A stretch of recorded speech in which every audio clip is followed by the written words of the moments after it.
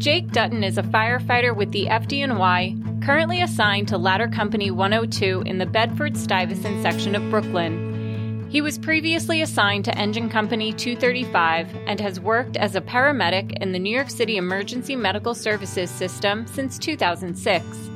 A native of Northern California, Jake grew up as a competitive skier and an avid outdoorsman. He began his career in the fire service, working as a seasonal firefighter for California Department of Forestry and Fire Protection, now CAL FIRE, and North Tahoe Fire District in North Lake Tahoe.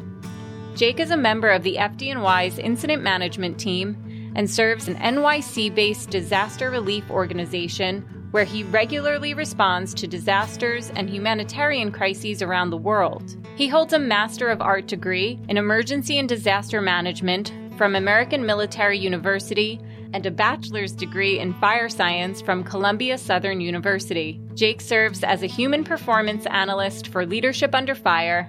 Jake, so happy to have you on the show. Thank you, Patty. So you're different from many members of the Leadership Under Fire team and the FDNY in that you grew up in Northern California, and we've talked about this before. Yes, we have. Can you tell our listeners about your childhood? Sure. I grew up in North Lake Tahoe, California, mainly small communities named Tahoe City and Squaw Valley. My family was from there. My father was not born there, but raised there.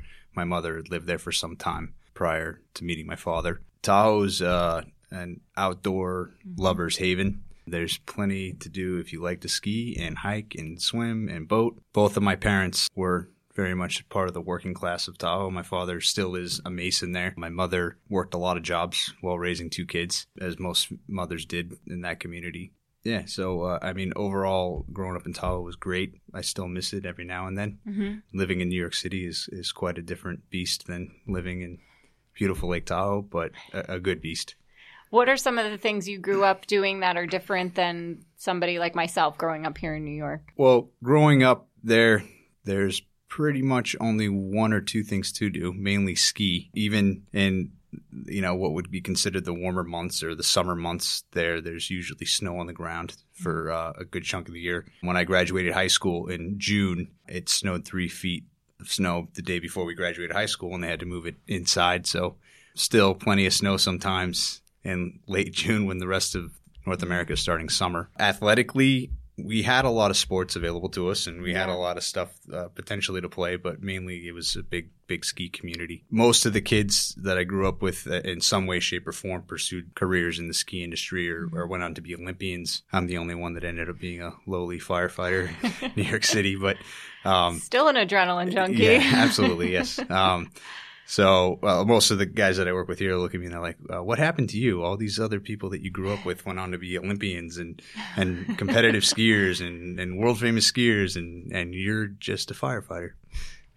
I don't know about just, but that being said, unfortunately, your brother Tim was killed in 2014 in a skydiving accident. Do you mind sharing what happened? Yeah, sure. So my brother, we were about 18 months apart growing up. He was always into skiing. That was his thing. He loved the mountain, loved being on the mountain. He had a rough go at his teenage years, struggled with addiction for a little while. But ultimately, I look at his life and everything that he did and accomplished, especially post probably one of the lowest parts of his life. And it is truly a story of resiliency. He got his act together and started competing professionally skiing. And that kind of led him into this whole new world, this whole new arena of competitive sport skiing, mainly big mountain free skiing, they call it. So you're typically brought up on a helicopter or hike up a mountain and you're dropped off and you're charted with navigating down that hill, and you're judged by the route that you take and the jumps that you go off the cliffs, the time, all that stuff. So he did very well on the Freeride World Tour during his time. He initially, on a whim, ended up actually getting to compete locally where we grew up right after he had cleaned up, and he won. And then he went on to win North America, and then he went on to win a lot in and throughout Europe, and ended up being number 3 in the world at his peak, which was the highest at the time that any American ever placed on the Freeride World Tour. But with that industry, as we all know, and when we talk about risk and stuff like that, there's certain level of consequence that comes with that. You know, that industry is known for people pushing the limits and pushing and in order to make a name for yourself. So unfortunately, he is kind of a consequence of that. He was killed April 29th, 2014 in a skydiving accident in Lodi, California. You know, it was definitely a hard thing to go through, and even harder to be his only sibling and having to go through that with my parents. They still, you know, rightfully so, it's still pretty rough on them. But, you know, I was never more proud of him and proud of the life that he lived and what he accomplished, especially after being at that low point in his life and really coming back, being resilient, getting his act together, and flourishing his last years of life. But I think that he got to do what he wanted to do, and I'm proud of the life that he had and the life that he lived. Right. It was a short life. He was only 27. But as you've mentioned, he lived it to the fullest, right? Those 27 years as a professional skier and extreme athlete. What have you gleaned from the extreme sport world as it pertains to human performance? You talked a little bit about pushing that risk envelope. Sure. So I think when it comes to extreme sport, especially extreme skiing, I mean, we grew up in a time and in an atmosphere where, you know, a lot of big mountain free skiing was developed. You know, you had guys like Shane McConkey and the Gaffney brothers and a lot of guys in Squaw Valley where we grew up really, you know, taking it to the next level and actually making an industry out of big mountain skiing, which had never been done before. Primarily skiing competitively was done in the Olympics. You know, freestyle skiing, stuff like that had been getting popular. But that environment in and of itself is an environment of risk. There's no givebacks. You know, in order to make a name for yourself, you really have to push that envelope and continue to push that envelope. And that's how you garner a name for yourself in that industry. So from a human performance perspective, there's obviously a lot to be learned from that industry, stuff that's worth exploring further. Like I said before, there's no givebacks in that industry. So being at peak performance and having the ability to perform at peak performance is key in that industry. There's so many times, especially nowadays, you see athletes continue to push the envelope and either lose their lives or even get injured to the point where they can't do what they want to do anymore, which is unfortunately a consequence of that industry. But everything that I've learned and everything that I've gotten to learn and everything that I know now about human performance, I wish that I had known sooner, obviously, as I'm sure everybody comes in here and tells you that as well. But for that, I hope that it's something that's definitely being considered and being used as I do believe that it is. But in order to allow these athletes to push the limits, but also know their limitations, so to say, which I think is kind of to circle back with the whole risk thing. It's easy to risk and put out and do a lot of risk, but at what point do we draw back on that risk, or at what point do we determine that this risk isn't worth it, especially in that type of industry? You know? And it's very different from firefighting or EMS or law enforcement or any kind of public safety job where we're regularly put into situations where we have to navigate risk for life, versus, you know, financial gain and fame. So it is very different than what we're doing, because sometimes we're put into situations where we need to push the envelope, and it's not necessarily the case in that industry.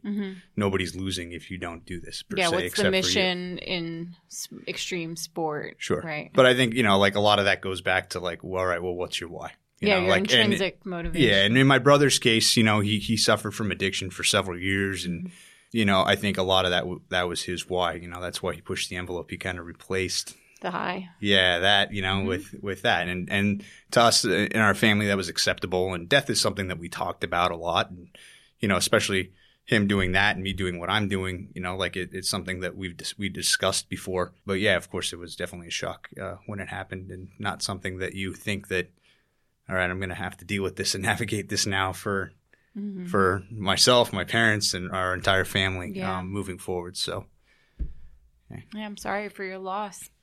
Going back to you, though, in your personal journey, you were both a firefighter and paramedic for the California Department of Forestry, present-day CAL FIRE. What sort of work did you do? Did you fight wildland fires? Yeah, so I wasn't a paramedic there in California. I went to paramedic school here in New York City at St. Vincent's Hospital. But at CAL FIRE, yes, we basically the California Fire Department, as it's called now, CAL FIRE, is responsible for covering all the unincorporated parts of the state. So anything that's not national forest land or that's not incorporated into a city or a county, so to say, is then covered by CDF and sometimes other governmental fire departments like military grounds and stuff like that. They would have fire departments on their air bases. I only say that because I worked very close to one. But we would basically be hired on during fire season. The county that you were in would staff up engines in anticipation of fire season. So usually from like May to October, you would get hired on full time. And you'd report. We worked 4 days on, 3 days off at the time. We ran 3-man engines. And we basically responded to everything 911 based in that area. Obviously it was a little bit different at the time in that, we would close the station down at the end of the season and there was volunteer fire departments there left to fill that gap so that the community would go from having full-time fire protection to having volunteer fire protection during the winters and the off seasons. But we would respond to everything from, any 911 call, medical calls, vehicle accidents. And then we did wildfires, structural fires, anything that kind of came along with that territory. And we would also respond into areas that did have municipal fire departments to supplement their responses, like a mutual aid type of a deal. It was a very challenging time when I worked at CAL FIRE or CDF. The summer of 2004 and even 2003 prior to me getting out of the fire academy and getting hired by CAL FIRE, where the state was starting to see the beginnings of what they're seeing now with extreme fire behavior and kind of starting to have these periods where fire seasons didn't end on the calendar like they traditionally did, where, usually we were on from May to October. And after October, there wasn't any fires. Now you have periods of time where there's fire duty year-round and in certain parts of the state. And the same goes for any part of the West or even South of the United States. Look at what's happened in Australia, where these crews they're encountering extreme fire behavior that they've never seen before, fire behavior that they've never anticipated, and it's just happening so quick. So I think from a human performance perspective, there's a lot for us to learn in that community. Mm-hmm. That community is typically very overworked during fire season. You could be out for weeks at a time, away from your family, sleeping in the dirt, on rotation, working 24-hour shifts on fires. We're covering other units, when resources are stretched thin. They do everything they can to staff up and get more people to fight those fires. But, as we just saw in Australia, they were pretty much overcome in that type of situation. And that's kind of been the play in California for the last few years as well, where it's just becomes very tough to keep up. And then on top of it, add this rapid fire behavior that's changed dramatically in the last decade because of, if there's any climate change enthusiasts or whatever you want to call it, it is definitely straining our wildland firefighters, whatever the cause of it may be, mm-hmm. and it definitely presenting new challenges that they're having to rapidly adapt to mm-hmm. in order to protect the communities that they protect. So different than what I've experienced here in New York City. What was that experience like for you when you were working there? I was young. I basically had just moved out from my parents' house, and I was fortunate enough to get into the Butte Fire Academy, which is in Northern California, and it's one of the premier fire academies out there. Typically out there, you go through a fire academy at like a community college, and they give you all the basic level training that you would need to then apply for a job. So a lot of the people that go through those academies will start out and they'll, get jobs working for the state or local smaller fire departments that'll staff their crews up for the peak months, summer and winter.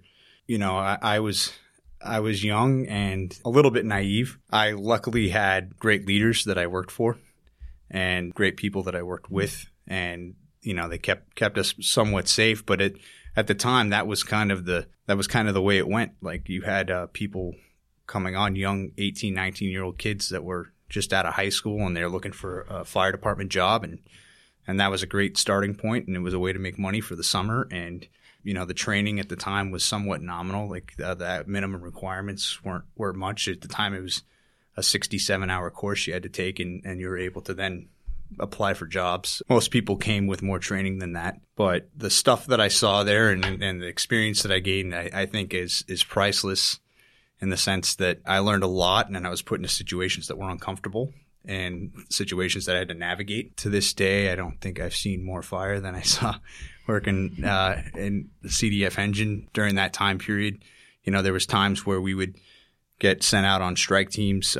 So the station I worked at had 2 engines, and one was ready to go out of county at any time. And sometimes we would get sent out in the middle of the night to drive several hours to different parts of the state and show up in these towns and communities that were completely on fire. And, you know, like in some cases, we were the first resources there after driving for X amount of hours or X amount of time, and then expected to actually go to work and try and do some fire extinguishment, which with the wind situation during that time wasn't too giving. Mm-hmm. Yeah, it was definitely a very challenging place to work, a very exciting place to work. So then what was the impetus for you to leave California and come to New York and join the FDNY? Well, on the other end of the coin, I was a little bit bored. So I enjoyed doing what I was doing, but I've always... After all of that, I was a little bored. I was always drawn to New York City, you know, and I always liked the idea of coming here. When I graduated high school, my grandmother said, I'll buy you a trip to anywhere you want to go in the world. Where do you want to go? And I said, New York City. So my mom and I came here for a week and, you know, we explored New York City. And ever since then, I was like in love with this place, you know, like I love the energy. I love the excitement. I love the people, the culture. And, you know, I was getting to a point where I was going to either start settling down there and kind of planning my life for the rest of my career in the fire service. And it got to the point where I would have always wondered for the rest of my life what it would have been like to come here. Yeah, you don't want that what if. Yeah, exactly. And, you know, obviously now, like, thank God I did. Yeah. I mean, you know, I wouldn't have met my wife. I wouldn't, you know. Yeah. You know. But what was that transition like, personally, professionally? Was it a little bit of a shock? Yeah, definitely. It was a little. It was tough. I mean, you leave everything you know, and I'm sure that people listening to this can relate to that. But you know, you leave everything you know, and you go start new. I didn't have any friends here. I knew one person when I came here. I packed 3 bags. I spent a lot of time looking on Craigslist for an apartment and finally found somebody that would rent an apartment to me. You know, where I grew up, that wasn't a problem. You kind of gave people your word you were going to pay rent. It was not a problem. But when I came here to find an apartment, people were like, you're 19 years old and you don't have a job. How are you going to pay rent? I'm like, oh, don't worry, I'll pay it. And they're like, yeah, that doesn't work here, you know, like, so eventually I found a place to live and was able to move out here. And I had intended of going to college here, and there was a mix up with my high school transcripts getting here in time, so I wasn't able to sign up for classes. And I had always wanted to go to paramedic school. Mm-hmm. And so I did a little bit of research, and I found St. Vincent's here in Manhattan that was offering a paramedic program at the time. And I thought it would be a little bit late to apply, but I called and inquired anyway. And they told me that day on the phone, said, hey, can you come in and do an interview and take the test? And I said, yeah, sure. For the next class? They're like, no, for this class starting in a week. And so I did, and everything worked out. I passed the test, and the medical director liked what I had to say. And so they offered me a spot in the paramedic program, and that's where I spent the next year of my educational career, so to say. Mm-hmm. I'm in paramedic school at St. Vincent's in the West Village, surrounded by arguably like the best paramedics that New York City ever had to offer. You know, it was kind of a haven for people that were, you know, at the top in their field, true healthcare providers, people that loved being paramedics through and through. And I really learned a lot there. I was very, very fortunate to have that happen to me in my life. I think it really set a base for me and everything that happened here in New York City, especially not knowing anybody at all. I made lifelong friends there. I went on to work there as a paramedic after I graduated from paramedic school. You know, just the knowledge that was there and the professionalism and the levels of patient care and thinking that went on in that hospital was second to none. It was unfortunate that it closed. But, you know, now there's a community of us that are still circulating around EMS that all worked at St. Vincent's together. And, you know, every now and then we have a reunion, and it's really great to get together and see everybody. But, you know, that was kind of the start of my public safety career in New York City, so to say. It was getting into paramedic school and getting that done. So when did you join the FDNY? Why did you join? So my goal always when I came here was to become a firefighter for the FDNY. When I moved here, I kind of gave that up for a little while. I gave up hope of being a firefighter for a little while in hopes that I would come here and get to join the fire department. And about a year after I moved here and was almost done with paramedic school, I got offered a job as an emergency medical technician with the fire department. So that was kind of the start of me entering public safety in New York City and working for the fire department. I went through their EMS academy, which was pretty intensive. It still is very intensive. I think that they do a phenomenal job there now.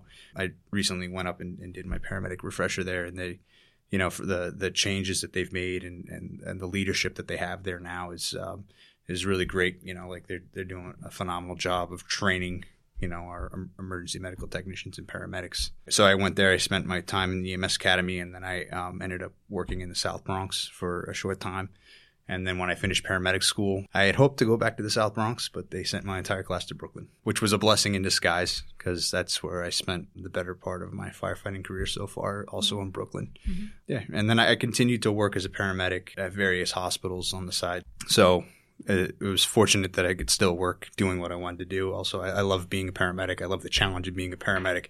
I love the thinking part of being a paramedic. And there's really nothing that rivals that, so. I want to pause for a second and ask about something that happened in 2008, because you received a medal for the courage you displayed as you went to help a man trapped in a wrecked car on a Brooklyn street, only to have the driver point a gun in your face. What happened there? I was, like any young paramedic, a little bit cocky on the cocky side, I had great partners when I worked in Bed-Stuy as a medic, and go-getter partners. We loved, buffing jobs and getting out there and really working. We worked 8-hour shifts. We'd try and, do anywhere from like 10 to 12 calls if we could during that time.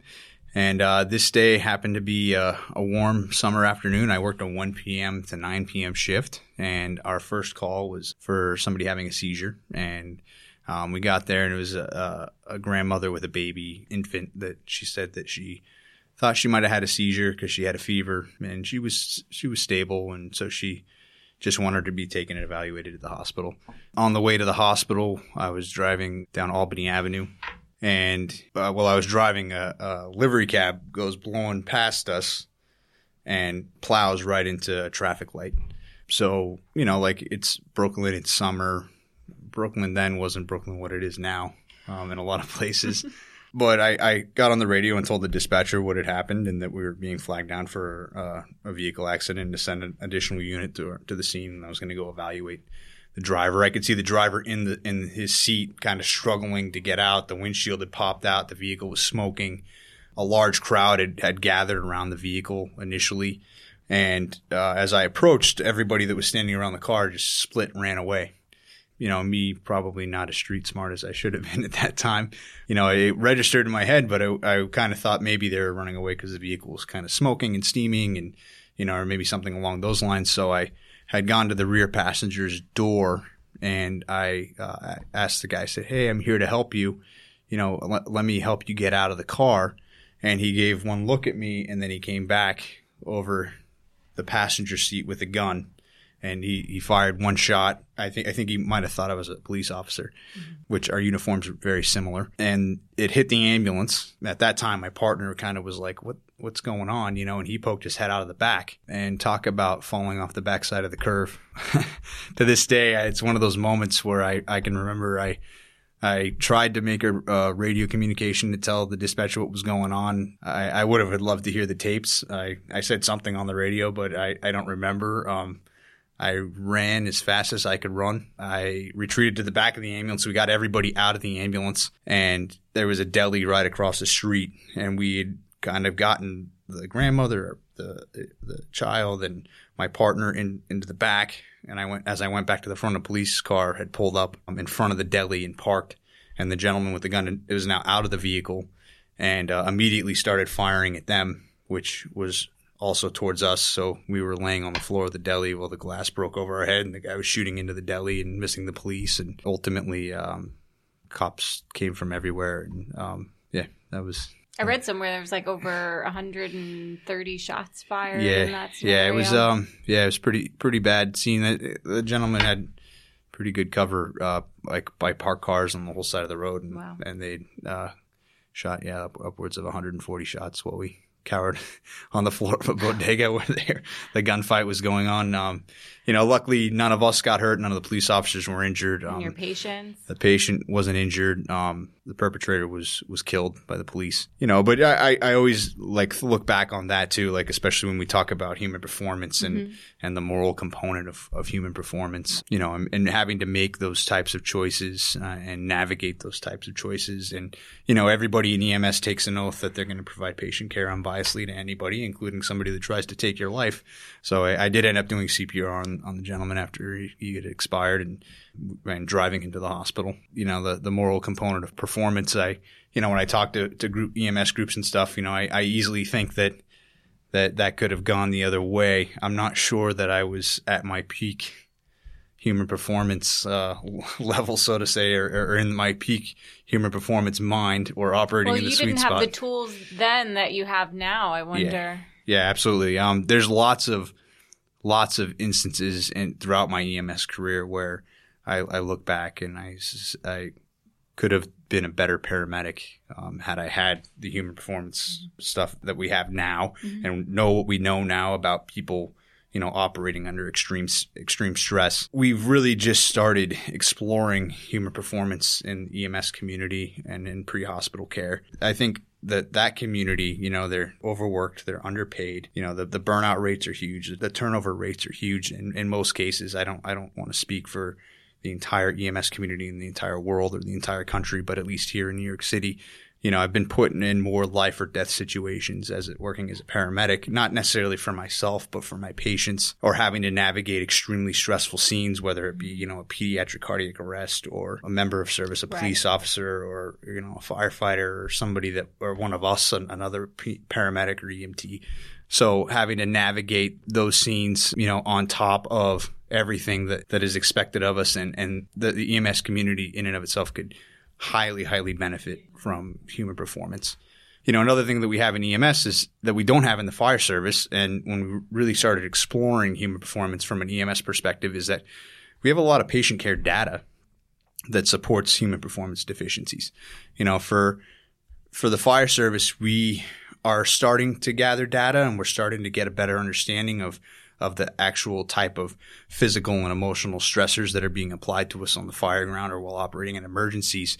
But in EMS, we have a long, long list and decades of patient care data that supports, poor intubation rates, or medical dosage calculation errors. A lot of those things, we haven't got any worse physically in our physical performance or our tactical performance, but haven't really done anything for the mental performance of that community and of EMTs and paramedics.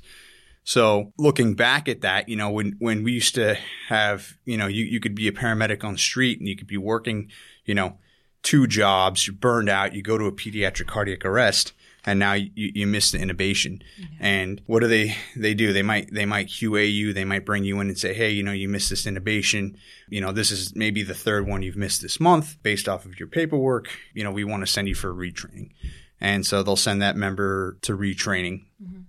And they'll say, all right, well, you need to intubate this dummy X amount of times in front of us so we can see that you're competent. Or maybe in some cases they might send them to an operating room where they can actually have practice, amongst a physician and an anesthesiologist by their side to get a little bit more realistic training. But ultimately, we're circulating these people through that type of tactical, retraining over and over and over again, and we're not doing anything to address the mental component of operations. Where was that person when the parent came running in the room with their dead child? And where were they on the human performance curve? Right. We're all human. We know that. And, you wouldn't be in your right mind if you weren't falling off the back of the curve in those situations. I've been in that similar situation where, I've definitely had caught myself maybe falling towards the back end of the curve and having to bring it back, or seen colleagues that, were just so, the emotional situation going on, whether it be parents freaking out or coworkers, people adding that level of stress and excitement to the scene, not being able to start IVs, not being able to intubate, not being able to do a lot of the skills and a lot of the fine motor skills and cognitive skills that we're required to do on a regular basis. So, there's definitely a lot of areas that we want to explore and that we are exploring, but there's definitely a gain for the EMS community when it comes to human performance and getting better, and something that's also been largely neglected, even more so than I would say in the fire service. Thank you for all of that and your insight. Hi, listeners. I want to take a moment to announce the 2020 Leadership Under Fire Leadership Development course. The LDC consists of 5 days and evenings of dynamic instruction, discussion, and collaboration focused on tactical leadership. The LUF advisory team for the event includes LUF founder Jason Bresler, Captain Gabe and Jemmy of the Camden, New Jersey Fire Department, retired FDNY Lieutenant Danny Murphy of Rescue 2, and more. The course also includes a staff ride of the Antietam battlefield and a fitness and recovery session with Dr. Belisa Vranich and Jimmy Lopez. Early bird registration is available from February 1st through April 15th. Registration is limited to 18 leaders lodged on the farm and 6 lodged at nearby hotels, so act fast. For more information or to register, visit leadershipunderfire.com and click on the Events tab. Now, let's get back to the episode. I wanted to talk a little bit more about your response to major crises. In recent years, you've deployed to several disaster areas. Can you identify some of the places you've responded to? Sure. Since 2013, basically, I volunteered for a nonprofit organization based here in New York City that coordinated through the World Health Organization. And when a call would go out for assistance at a natural or man-made disaster, the humanitarian community typically can respond. So a lot of these non-governmental organizations respond into these countries and kind of fill the gaps of providing healthcare at various levels.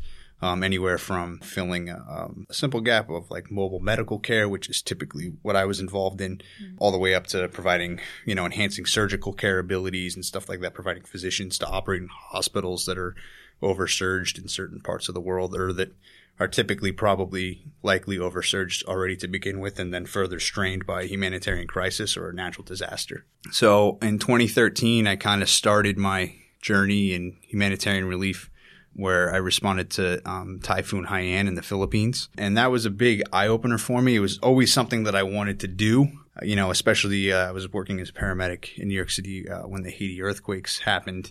And, New York City sent tons of help down there. And that was a major humanitarian crisis still to this day. I think, parts of Haiti are still recovering from that earthquake that happened upwards of 10 years ago.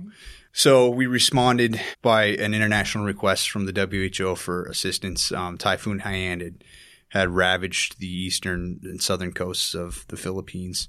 Upwards of 8,000 people were missing or presumed dead. It hit kind of perfect time in the middle of the night, so a lot of people were in their homes, and some of the areas that we ended up going to in eastern Samar were completely, entire communities completely washed away, just foundations left. So, the Philippines is an island nation. We spent a lot of time working closely with the U.S. military assets that were there, and they ended up flying us in helicopters to islands on a daily basis for about 2 weeks straight. And we were just providing basically recon and primary patient care and creating somewhat of a referral pathway, so to say, for more critical patients to get them more definitive care. A lot of the time we would respond into these areas. There's people that have chronic needs already that are being neglected, as we saw recently in Puerto Rico. A lot of people. I was down there for a short period of time, and there was beyond the people that were immediately affected by Hurricane Maria, and previously even Hurricane Irma, which a lot of people don't talk about, but that was kind of the start of the domino effect down there.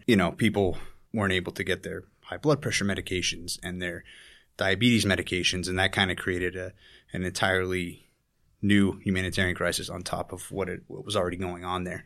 So in that same way, we always would kind of go in the realm of trying to fill those gaps and reestablish those channels of, providing emergent care in the communities that we were in, and then further providing evacuation services and stuff like that when we could. I also worked in Nepal in 2015 after the earthquake there. We were there for the second earthquake, which was a 7.3, which was pretty sketchy, to say the least. Upwards of 8,000 people were killed in Nepal also after that earthquake. I've also done other work throughout Central America, basically in the crisis realm of just helping to develop training programs that will further enhance the capabilities of the local people, whether it be the police or an EMS agency, or typically a lot of these places, their infrastructure isn't vast. It's not great. So we're giving them somewhat of a step up on tools and skill sets that they can use to now navigate the crises that are going on in their community. So from a human performance perspective, obviously, there's lots to be said. I think back at my time in those places, and the one word that comes to mind is resiliency. Right. I've never seen, people be so resilient, I think, especially coming from a big city and even growing up in the mountains where, sometimes we would get upwards of 6 feet of snow in a storm and lose power for a week or whatever, but, the people in these communities that are hard hit after these disasters, kind of real quickly, picking it up and shaking it off and going back to doing what they're doing just to survive. Yeah. And even in the worst of conditions, and typically us being foreigners and guests in a lot of these communities, you're going into places that have nothing. They're getting rice dropped out of helicopters into their community, and they're still offering you food. Right. I was thinking to myself, in these situations, you see the best in people, and you also see the worst in people. But it's nice when absolutely. I'd say definitely you see more of the best. And communities coming together and people coming together. And unfortunately, I think that's something that's lacking in a little bit in today's society, in the modern world, so to say. Yeah. Basically, like what Sebastian Junger says in his book Tribe, that's, there's that sense of tribe in a lot of these places because that's all that they have. So, even in some places, we would go to some of these far remote communities. In the 2015 earthquakes in Nepal, we were in the Doding district, which was one district over from where the epicenter of the earthquake was, in an area called Jarlang. And, there was very few buildings left standing. The ones that had some damage to them in some way, shape, or form. But, we got up there probably upwards of 5 to 7 days after the earthquake had hit. And already there were people rebuilding, they had received no help. They had received no word from the government, and we were kind of sent up there we were given a briefing and said, okay, this is the deal up there, and go ahead and go up there and see what's going on. And while there were people that were critically injured and needed help, the community had come together and was taking care of them and addressing their needs until we could try and get them more definitive care and more long-term care. The downfall, I think, to a lot of the humanitarian relief community and disaster relief work is how big of an impact can you make in a short period of time. That's a whole nother facet of the whole thing, and kind of goes back to what I was talking about before from the moral component of performance and what we talk about morally, how we go to these places, how are we ensuring that we're optimizing our ability to impact the community while leaving them more resilient, so to say, over less resilient. I mean, obviously that's part of a larger conversation. Oh yeah, much like we have to designate a whole other podcast to that. But actually, as you're telling me all of this, I'm thinking to myself, how do you take care of yourself in those scenarios or those situations? Because you have to take care of yourself in order to take care of others. Yeah, I mean, when we would go to a lot of these places, there's zero infrastructure left. We would bring everything with us, including even food, to last for upwards of 2 weeks. And in a lot of these areas, my wife would on occasion get mad at me because she wasn't able to call as often as she would like, or I couldn't check in for sometimes upwards of 5 to 7 days in some of the places because it just wasn't. Satellite phones didn't work. She's a solid woman though, so she is. She's still with me, so I guess it's all right, right? It definitely wears on you emotionally and physically, and I think a lot of that goes back to your why. Why are you there? Why are you here to help people, and why are we all here? And if there's people suffering and there's something you can do about it, then and you're given the opportunity to do something about it, then how could you not, essentially? And there was definitely some rough times and some rough recovery periods, and maybe ate something or drank something that I shouldn't have had and paid for it for upwards of 2 weeks to a month after I returned home. For the most part, my experience and my overall human performance ability, I think, is way better because of that and those experiences and seeing these communities be resilient and learning from them the way they responded to these horrific crises and disasters. So, if you take it as a learning experience, which I try to learn something from everything, good and bad, that's one way to look at it. But yeah, definitely, I don't want to say I'm not a spring chicken anymore because I'm not that old, but I'm starting to feel older a little bit, and physically. Like sleeping on the ground for 16 days is not good for my back, so, but some people say that is the way to go. It's true. But I actually think this is a perfect time to segue into your introduction to the Mental Performance Initiative and all of the things that you started to learn after these experiences. So I've heard Jason Bresler joke that his first introduction to you came via your captain in Ladder 102, then Captain Tim Parker, now Battalion Chief Tim Parker, who referred to you as the guy who would immediately take all of his FDNY MPI recommended reads and read them before he had a chance to. And I guess it's fair to say that your initial exposure to the MPI concept came through those books. As both a firefighter and a paramedic, what was it about taking a more structured or intentional approach to optimizing human performance that resonated with you? So I'm going to defer to JMac on this one.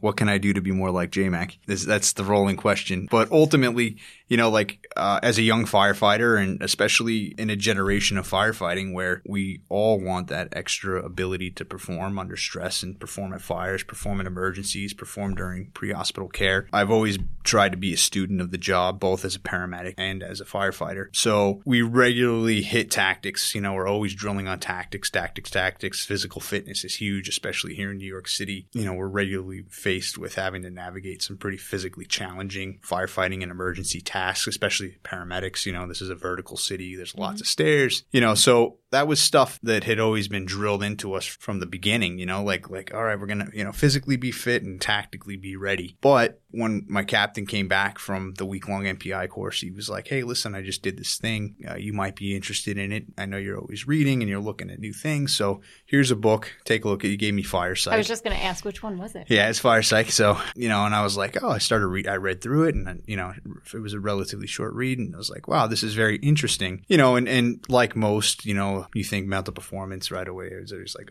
psychological, mental health. Mental health, stuff like that.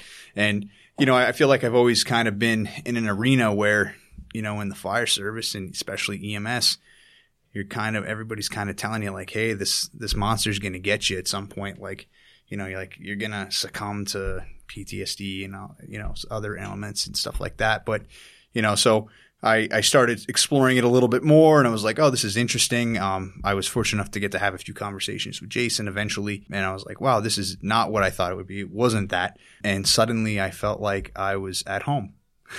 That's a good way of putting it. Amongst my fellow nerds.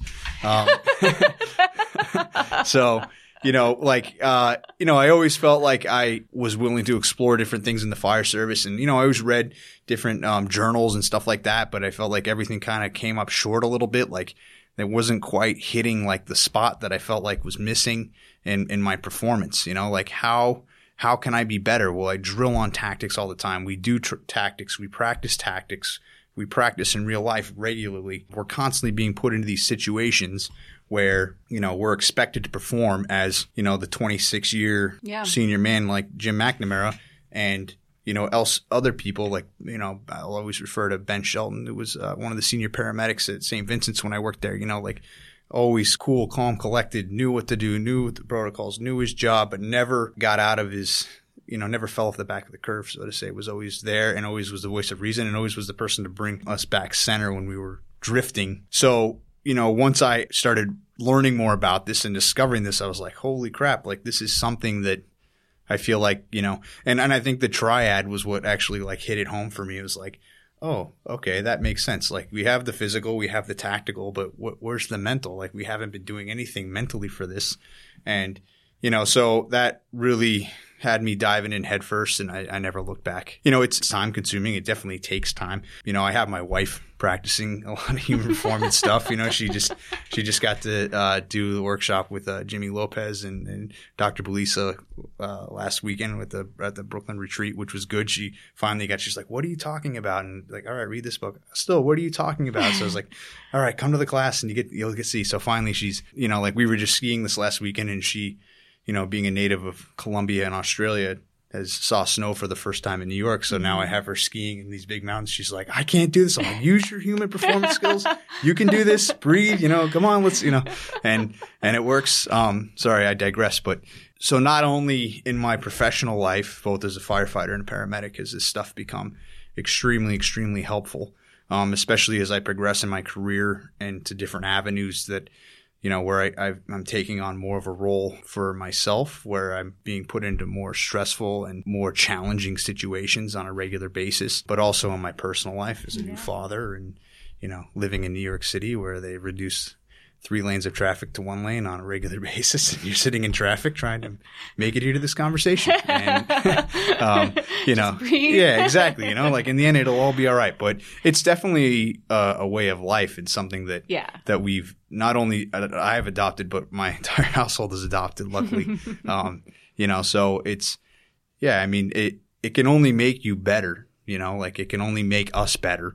And even just having somebody in your arena or in your circle that's aware of this stuff, you know, even just the awareness of that this is something that happens to us, you know, and where it used to be, you know, like, "Oh, what's wrong with that person?" Now it's like, well, now we know, like we have a lot of science. Yeah, and, you read between the lines. Yeah, we've done a lot of work. We've done a lot of reading. We continue, you know, and we're only at the tip of the iceberg, I feel like, with a lot of this stuff in various arenas, you know, EMS and fire, you know, and the other arenas we've looked into in high stress industries. We're very much headed in the right direction, but we still have a lot to learn. So it's very much an honor and exciting, one of the most exciting parts of my career to get to be a part of this and get to experience this with yourself and the rest of the team. Well, you presently head up all Leadership Under Fire human performance programs that are tailored to pre-hospital EMS providers. Other contributing advisors include a critical care nurse, a professional sport mental skills coach, and a clinical psychology student.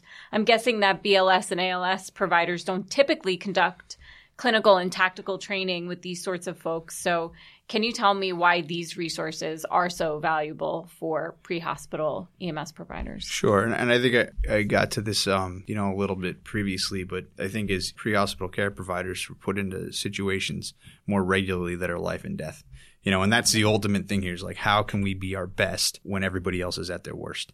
So we've been very fortunate to work with some folks down in Katy, Texas, Harris County, ESD 48. They've kind of been the first EMS agency outside of the FDNY to explore this with us and bring us down and actually do some tactical skills training with, you know, implementing mental performance into their tactics and giving their members the tools to navigate, you know, extremely stressful situations. So in that regard, and the simplest answer, I think, is that, you know, like the life and death answer, like we're regularly put into situations where we have to be at our best when everybody else is at their worst. And, you know, we drill on, you know, the physical components of our job. We drill on the tactical components endlessly. And so having that ability to understand the mental components, the positive and the negative, can only enhance our ability to operate effectively in those types of environments. Jake, we have reached the point in our show where I would like to do a quick rapid fire Q&A with you. Are you okay with that? Yeah. Okay. I'm ready. All right. My first question is, what is your favorite book? All right. I put down 2. 7 Summits by Rick Bass, Frank Wells, and Rick Ridgway. I just like that book, like climbing the 7 summits on every continent. It seems like it's something I would love to do in my lifetime, though. my wife has banned me from Everest already. So, yeah. We went to base camp and I got to see it. And she's like, I hope you're happy now. And that's it. Let's go. Camp. Yeah. So, but your mom went too. Yes. My mother did. We did it in honor of my brother, which was good. Like we try and do trips like that. We also, which I'll segue into my other book, my other favorite book, but we also biked the Camino de Santiago in Spain. I don't know if you're familiar with that. You did? Yes.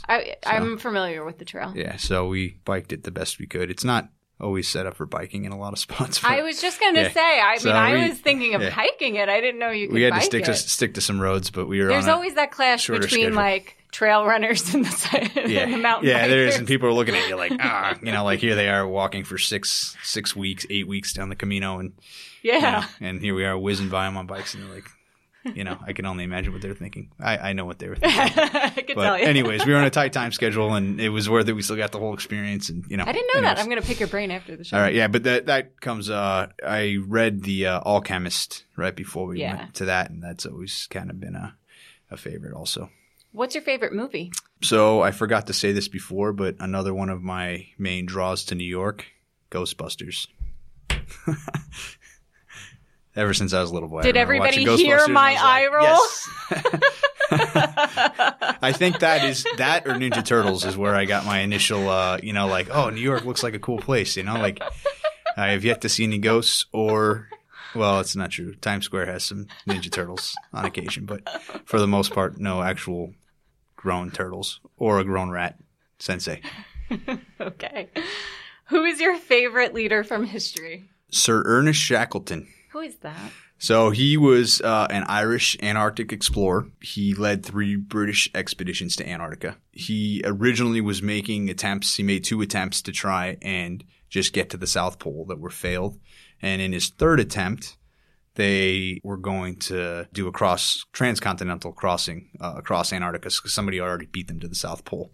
So, but on the 3rd trip, they left in 1914 from Plymouth, England, and they were headed towards St. George Island. I'm sorry, South Georgia Island. And they made it there. They regrouped and they headed into the Weddell Sea, and their ship got stuck in ice at that time of year. And they were stuck in the ice for 10 months, kind of floating around the Weddell Sea. And then after being down there for 10 months, surviving on the rations that they still had on the boat and an occasional seal or something that would pop up, the ice shelf they were on collided with another one and completely crushed their boat. And they were able to save the life rafts, or lifeboats at that time, where they proceeded to float for another 5 months through Antarctica, or through the Weddell Sea, and where they made it to Elephant Island. And then the morale was a little bit down, to say the least, of his men. So Shackleton grabbed 2 of his guys and they got in a rescue boat, and he navigated 800 miles across the Weddell Sea in the warmer months and made it back to South Georgia Island, where he was able to get help. Then took 3 to 4 months of trying to rescue his men and ended up rescuing all 27. All 27 Wow. of his crew survived. They had some tough times, obviously. If you sure. can imagine. But, the journey in and of itself was 21 months since they had departed South Georgia Island initially, and 2 years and 22 days since they had left England. So a lot of people had written them off. But I think it's probably the best story of resiliency and that's out there. It's pretty wild. I'm interested. I'm going to do some homework now. Yeah. And when I went to Antarctica, I was doing research and I came across that, and I was like, wow. And I ended up reading the book, and it was pretty intense. What was the book? It's called The Endurance. Okay. There's a few out there. There's also a few documentaries and stuff, like shorter and longer, I think. But yeah, nonetheless, very, very interesting. And unfortunately, Shackleton later lost his life down in that part of the world sailing. He had a heart attack on his boat. But a lot of his crew members from that time returned to England after that and went straight to the war and ended up losing their lives in the war. So if you could imagine being stuck in the ice shelf of Antarctica for a little over 2 years and then coming home and unfortunately losing your life in war. Nonetheless, a very, very interesting story of resiliency. All right, I have 2 more questions. Okay. Which is your favorite mountain? All right. I had to think about this one a lot. So I'm going to say Fishtail Mountain, which is in the Annapurna part of Nepal. And several years ago, I was heli skiing in the region there and got to be a little bit familiar with it. But it's pretty much the the only sacred mountain left in Nepal where nobody's ever been to the top, because the Hindu religion believes that Lord Shiva lives at the top. So it's kind of has this glow to it, and when you're down in the lower elevations and you look straight up the valley and there's Fishtail Peak right there, right at the top, it's pretty impressive. All the mountains in the Himalaya are very, very impressive, but I always feel like that was one that I really enjoyed gazing at. And what's your favorite music genre? I'm gonna have to go with 90s rock. Oh, really? I'm sure you are too, but of the TRL generation. Oh, you have? Yes. So I forgot about that. Anything that was on old TRL back in the day, and you'd race home from school just in time to watch Carson Daly. Well, yeah. When I was growing up, we used to play hooky and come to Times Square. See, I always wanted to do that kind of stuff. That's part of the reason I came here. Yeah. Awesome. Yeah. Well, I have to say, you mentioned something earlier about coming to this group and kind of getting that sense of home. And I remember when I got assigned to cover the FDNY's Mental Performance Initiative the night before, right? I was very nervous, right? I didn't have a lot of time to prepare, but from what I had observed at that time, I kept telling myself, just be yourself. If you go and you just be yourself, you'll be fine. Don't try to be anything else. Just stick to what you know and who you are. And I did, and look where we ended up. You found your fellow nerds. I did. I found my fellow nerds, and I get to spend time speaking with you and getting to know you better, and I really appreciated that. So thank you for everything you shared today. Thank you, Patty.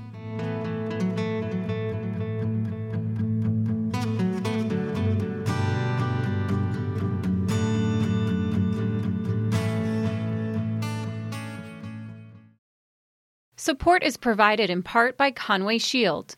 Those who answer the call and risk it all for the safety and well-being of others deserve someone willing to give their all in return. Conway Shield is built on the shoulders of 3 service legacies. Customizing the nation's very best firefighting shields has expanded to providing the most effective technology, tools, and training for today's fire and law leaders. Learn more at conwayshield.com.